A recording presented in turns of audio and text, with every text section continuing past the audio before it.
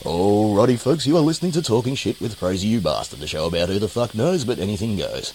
Now folks, everyone knows that I am a collector of stories, and this is a man I have actively chased up today because I have heard he has the most amazing stories known to humankind. So folks, today I have the great pleasure of meeting Prof. Now for those, I suppose the first question you're going to ask is how it's spelled, Profth. How you going, Prof? Going well, thank you. Marvellous, marvellous.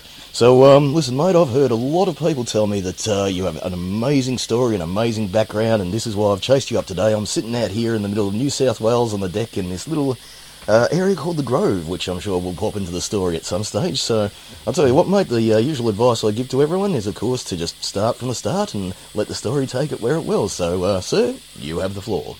Right, starting from the beginning, yes. I was born in a small village in North Somerset in England. A very small village. So my family owned a lot of the stores and the farms there. It's quite a big family. I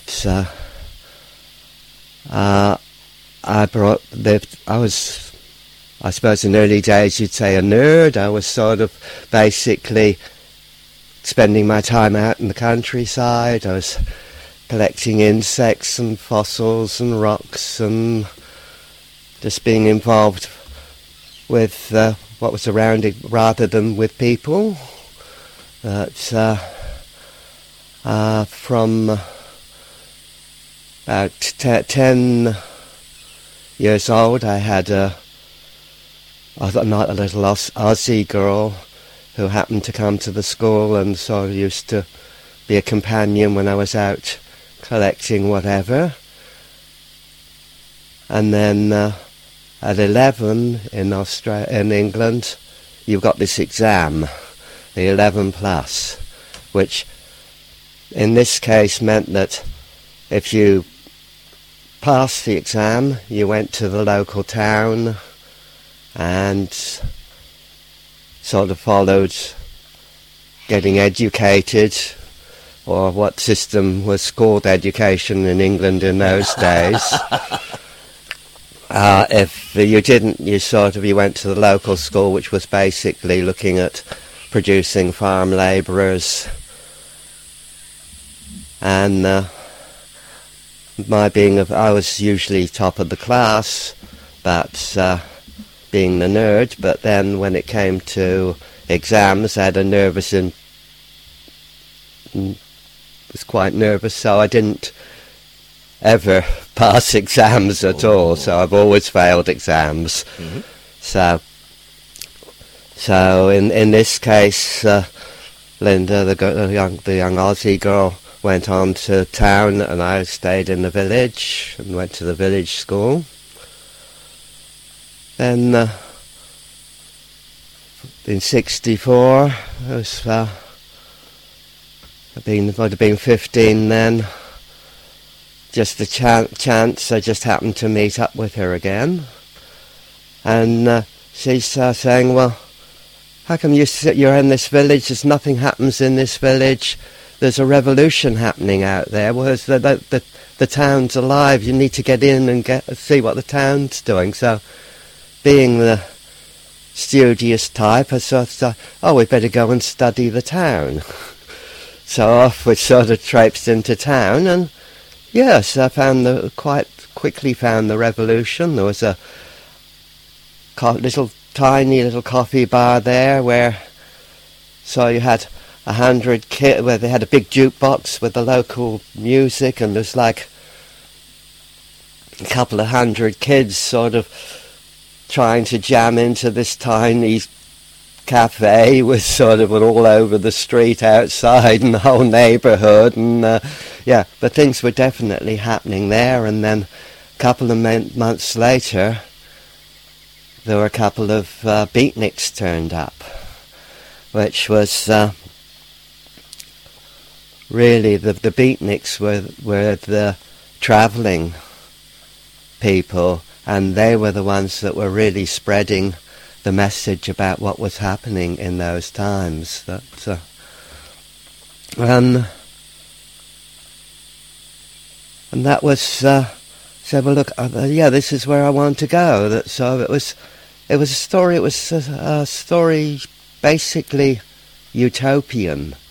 That it said like at that time we were just coming out of the Second World War, and everyone had like all the guys had short back and sides. Everyone was so really fussy about their clothing, and they all had to, like, there was a lot of, like, this very right wing, like, Britain was just about as fascist as Germany had been at that time. So it was, like, everyone had to sort of march everywhere, and everything was totally regimented and uniform, and yeah, there was the kids just jumped up and sort of said, no, we're not going there, we're going to try something different, and we called it counterculture. Mm-hmm.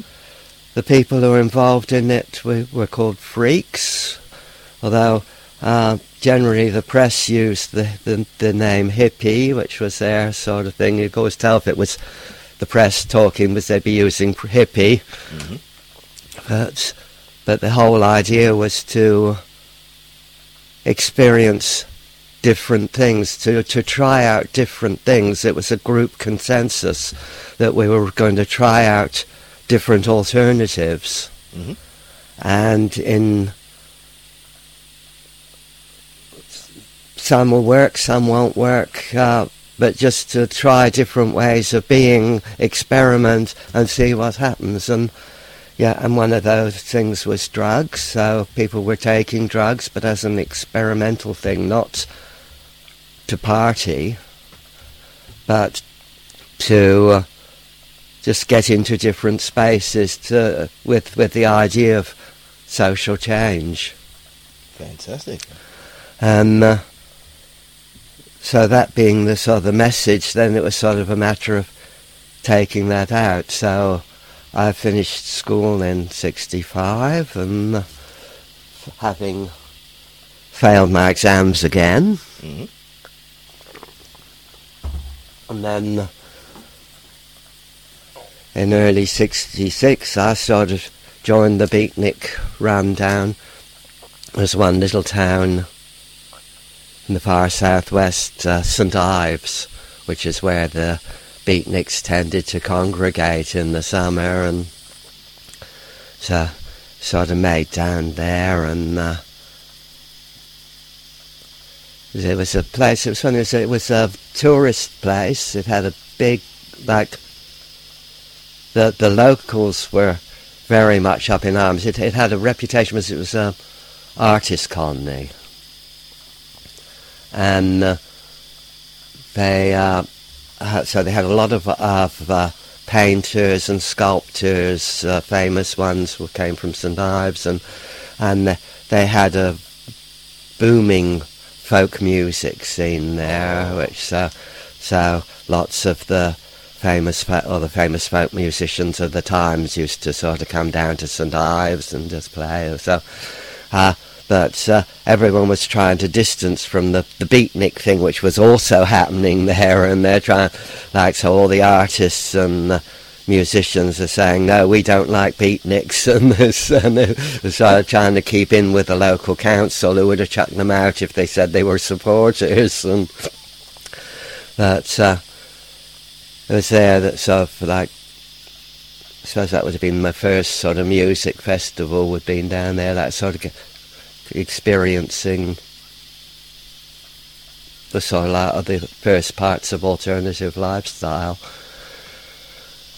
Then over the next couple of years, by 1967, that was the summer of love, so they had a lot of people took on the fashion of bells and beads, like it became a fashion item, which was sort of a bit odd, but I mean, for most of us, we weren't too bothered about clothing or whatever, that so was whatever rags and things could manage. That had a couple of friends arrested because they bought a couple of red uniforms with braid out of the local op shop and wore them down the street, and it turned out that they were actually current British uniforms, Oops. which they got arrested for wearing a uniform that they weren't belonging to. And well, there's so many rules and regulations. I mean, all the shops in that time,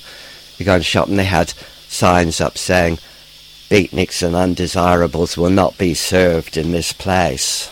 Right. And that was like, it was quite hard to find sort of shops that would actually serve you at all. And then as the 60s went on, then it became hippies and undesirables will not be served. But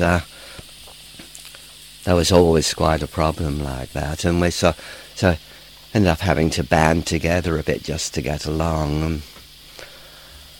In 68, I was helping. There was this organisation where they had sort of young homeless people looking after the old homeless people. So it was like a soup kitchen run by beats, hippies, freaks, whatever, and looking after the old tramps, most of whom were sort of people left over from the wars who sort of just couldn't get back into society after being institutionalised for years. And then after, in the spring of '69, ended up in London, and the place in London that was happening at the time was called the Arts Lab, which was in Drury Lane. Guy Jim Haynes had this performance space, which was where happenings happened. So that was particularly the sort of home turf, Yoko Ono and David Bowie and a few of the other sort of people of the time who are sort of more into performance stuff. Impressive. And but it was also being a free space. People tended to just sort of crash out about the place too, which was not working very well for Jim. So, but next door there was an old hotel, the Bell Hotel, that was empty, derelict, and so I sort of moved in there and started sort of creating a space for people, sort of a accommodation space, basically for people who are involved with the Arts Lab. And so when I got up to London, I sort of moved in there and was living there for a few weeks. And then the police came in. They said they had a search warrant, but they were going to do a drug bust. So they suddenly found the sort of door of my room being kicked in, and this policeman comes in and says, "Oh, look what I found here," and he's got a police search bag full of marijuana. And I said, and I don't know, something sort of split in me. I said, "Look, wait a minute, that's a police search bag you got that in. You didn't just pick that up off the floor." And I basically picked him up, which I don't know, I was tiny and he was huge, but I picked him up and threw him down the stairs. Oof. And I closed the door and thought, whoops, now I'm in problems. I do have to ask, did it make a very satisfying sound? Yeah, well, I say I closed the door very quickly before I saw how far he'd gone, but it was, but then a couple of minutes later, everything's quiet. And then there's this sort of very polite little knock on the door, and different policeman. "Excuse me, sir, we're evacuating the building. Can you please collect your stuff and leave?" If they ever saw the first policeman again, so the second one, so everyone was sort of marched out onto the street, and then the police didn't seem to know where to go from there. I mean, they hadn't got an eviction order at all. They'd only got permission to do a drug bust, so they just sort of wandered off and left us to all sort of wander back inside again. But that sort of night we had a meeting and decided we had to sort of work out some sort of plan of sort of making it into an official squat. Now, I'd met a couple of people in there that were quite a couple of very interesting characters. The most noticeable one was Guy Philip Cohen, who's was from Cambridge University student. He was involved with the Situationalists, and he'd been in the whole Paris riots and involved with the whole Situationist thing there. Could I just cut in for 1 second? What are the Situationalists? What's their... It's allied with anarchy. Oh, okay. So it's a sort of a form of anarchist. But they've got their own sort of teachers and ways of thinking. But he was mostly known. Late in '68, he'd started this group called London Street Commune, which was initially something. It was a happening group, a group doing happenings, talking, but mostly of a disruptive nature. So the one big event that they'd done, they got 50 people dressed up in Santa costumes. They'd gone into Harrods and started giving away all the toys.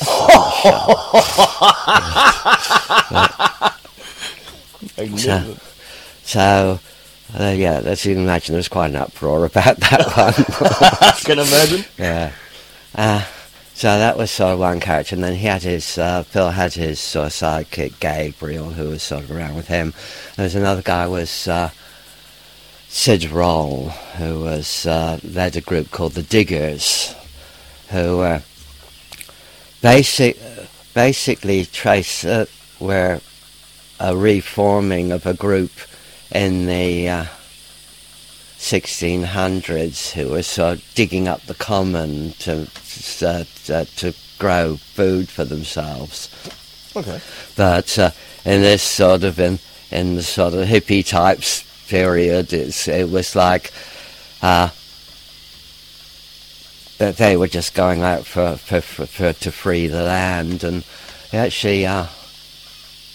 Later in the year, he had the Beatles gave him an island, which didn't work out, and then they had some Indian guru found them an island off of Dublin that they lived on for a year or two. So they fell through again, but then he ended up being the person who organised who started most of the music festivals in England.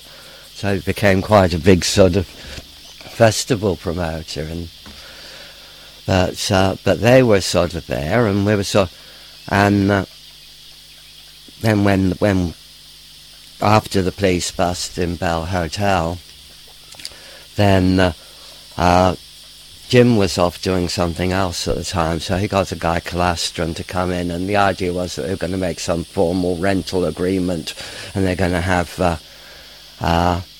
the rooms are going to be sort of set to different people, and Phil, being the anarchist, sort of said, no, let's just have a sort of vote. Whoever's here sort of gets to have a say in the thing, and we're just sort of kind of completely open space. And when it came to a vote, his supporters won the vote. So instead of becoming a few people doing an artist colony, we had all this huge crowd of people just dossed out all over the place. Whoa. And under the name of London Street Commune. Right. And as a street commune, we were sort of providing food for, like, we do the whole soup kitchen thing and have people just coming in there, and it only lasted for a couple of days, and then the police did get the proper eviction order and it closed down. Oh. And we sort of moved back into the arts lab, which Jim wasn't happy about at all. So just have hundreds of people sort of crashed out all over the sort of performance space. And most of us sort of I found somewhere But a couple of days later, I found another sort of squat to move into, which was quite handy because it had sort of a couple of mattresses in there because the local Hells Angels, there was a proper Hells Angel chapter in London at that time, and the president was away over in America, but and it was basically a couple of guys, Odd Job and Levi, who were sort of running that at the time, and they were acting as security in the arts lab. And Levi came up to me and said, look, you've got a bit of space there, look, we've got this guy who's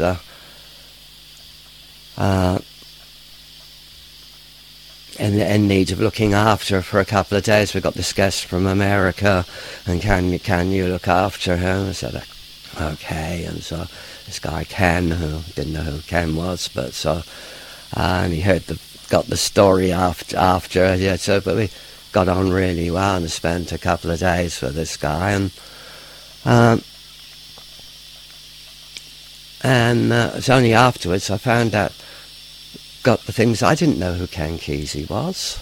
I had no clue who Ken Kesey was. It was only afterwards I found out this is, for those who don't know Ken Kesey, it was the guy who wrote One Flew Over the Cuckoo's Nest as his main claim to fame.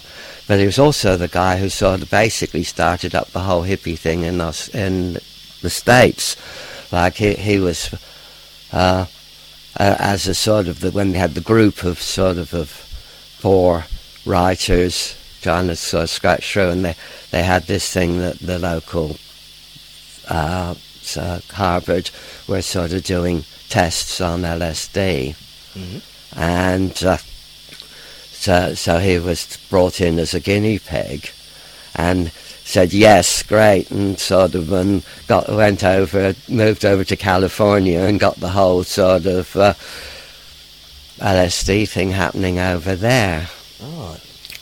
So anyway, so he was just he'd come over to England. He was going to do a big thing at the Stonehenge for midsummer, and he'd been staying in the Apple studio, and along with about a large group of assorted followers and Hells Angels, and so apparently Harrison had got fed up with him being there and sort of moved the whole lot out. And so he was sort of just wandering around looking a bit lost at the time, and so I ended up being his carer for a couple of days. But anyway, so this carried on through. So then we got, as the summer progressed, we got into, and that's my name. Yes, I better say my name. A prof, because I was I was the nerd at school, so I was prof. And then there's a thing, the is the evil word in William Burroughs, had the as being an evil because it defined something.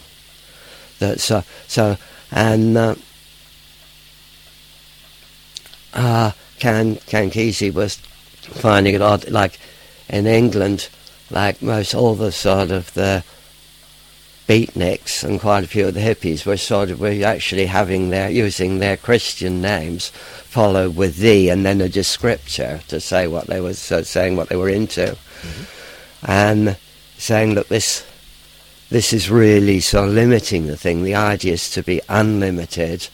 Now, if we have the without a descriptor, then that sort of allows you to be anything you want in life. And they said, well, and to get rid of the energy of the, we'll just cut the E off too. So we just ended up with the TH. Right, there you go. But anyway, summer went on. We sort of left London and was moving around the country, and what we're doing was setting up street communes around the country, and that I'd sort of have a couple of cooking stoves, which were a sort of pump-up kerosene in those days. And usually go to the ice cream shops, get a couple of ice cream tins to cook in, and then know all the sort of the plants. Like England's fantastic for bush tucker. There are just so many plants you can eat out there. So I'd say, well, as individuals, people travelling around England were getting a lot of harassment from the police and the councils, and say, like, the strength in numbers here would sort of bring everyone together, and we'd sort of do it around the food thing. So there was a thing about not having money in those days, like nobody had more than a couple of pennies. So there was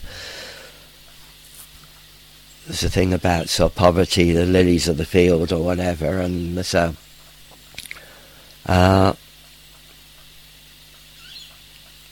lost it. That they say, like, if people have got a few pennies to put into a purse, then we'll sort of buy some cheap foodstuffs or some extra bits. If we don't have any money, we'll eat out the bush, and we'll just sort of basically cook communally, and we'll sort of keep the group together with that. And that's where I've always gone, is with keeping the group together with around the food thing. Fantastic. And so we had groups happening in various towns, all over. It was like 20, 30 towns all around England during the summer of '69. One I was particularly involved again down in St Ives. I stayed down there, and all the others, like sort of Cohen and Roll and the other sort of people, all sort of came down for a while. We had a couple of squats down in St Ives, that sort of one of which caused a sort of riot. We had a few hundred local vigilantes sort of bashing on the doors and climbing on the roof, and they had to call in police from all over Cornwall, and sort of were taken into protective custody. Wow. And then in the autumn, we sort of headed back up to London. We had, at that time, the main street commune squat was in a derelict hospital next door to Bow Street Police Station. But it was different. They had there were a whole lot of really heavy guys, so guys with knives. Particularly as one guy, Mad Mick, sort of a really huge guy who reckoned he'd just sort of got out of prison from murder thing, and was not worried about murdering other people, and he was lording it over the whole place, and the building was great, but the people in there were causing a real problem. And we had this guy, Bernard the Poet. It was a little guy, it was like, looked like Ronnie Corbett. And he had this thing, who can ever work out, he used to write poems on pieces of toilet paper, and then he used to go to the West End, and he used to sort of go around the stage door and find the most glamorous actresses and hand them these sort of love poems on toilet paper. And so generally wandered off with them. Then we wouldn't see him for a couple of days, and then he'd be back on the street again. So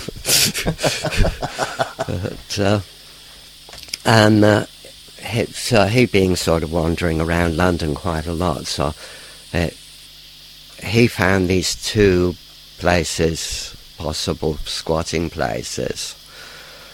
The first one was in Holborn, Endell Street, was a derelict school. I thought, okay, well, let's get some of the more peaceful persons out of out of this sort of squat with all these knives and violence and sort of into a peaceful environment. So we sort of moved a whole crowd of commune people into the school. Mm-hmm. We'd only been in there half an hour, and Mad Mick comes storming through the door.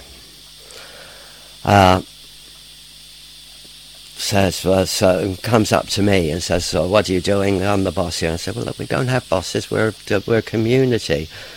And he promptly king hit me. Ooh. Now, I sort of dragged myself to my feet, and I don't know what sort of came over me. I wasn't so particularly Christian or anything at that time, but I sort of told him to hit the other cheek.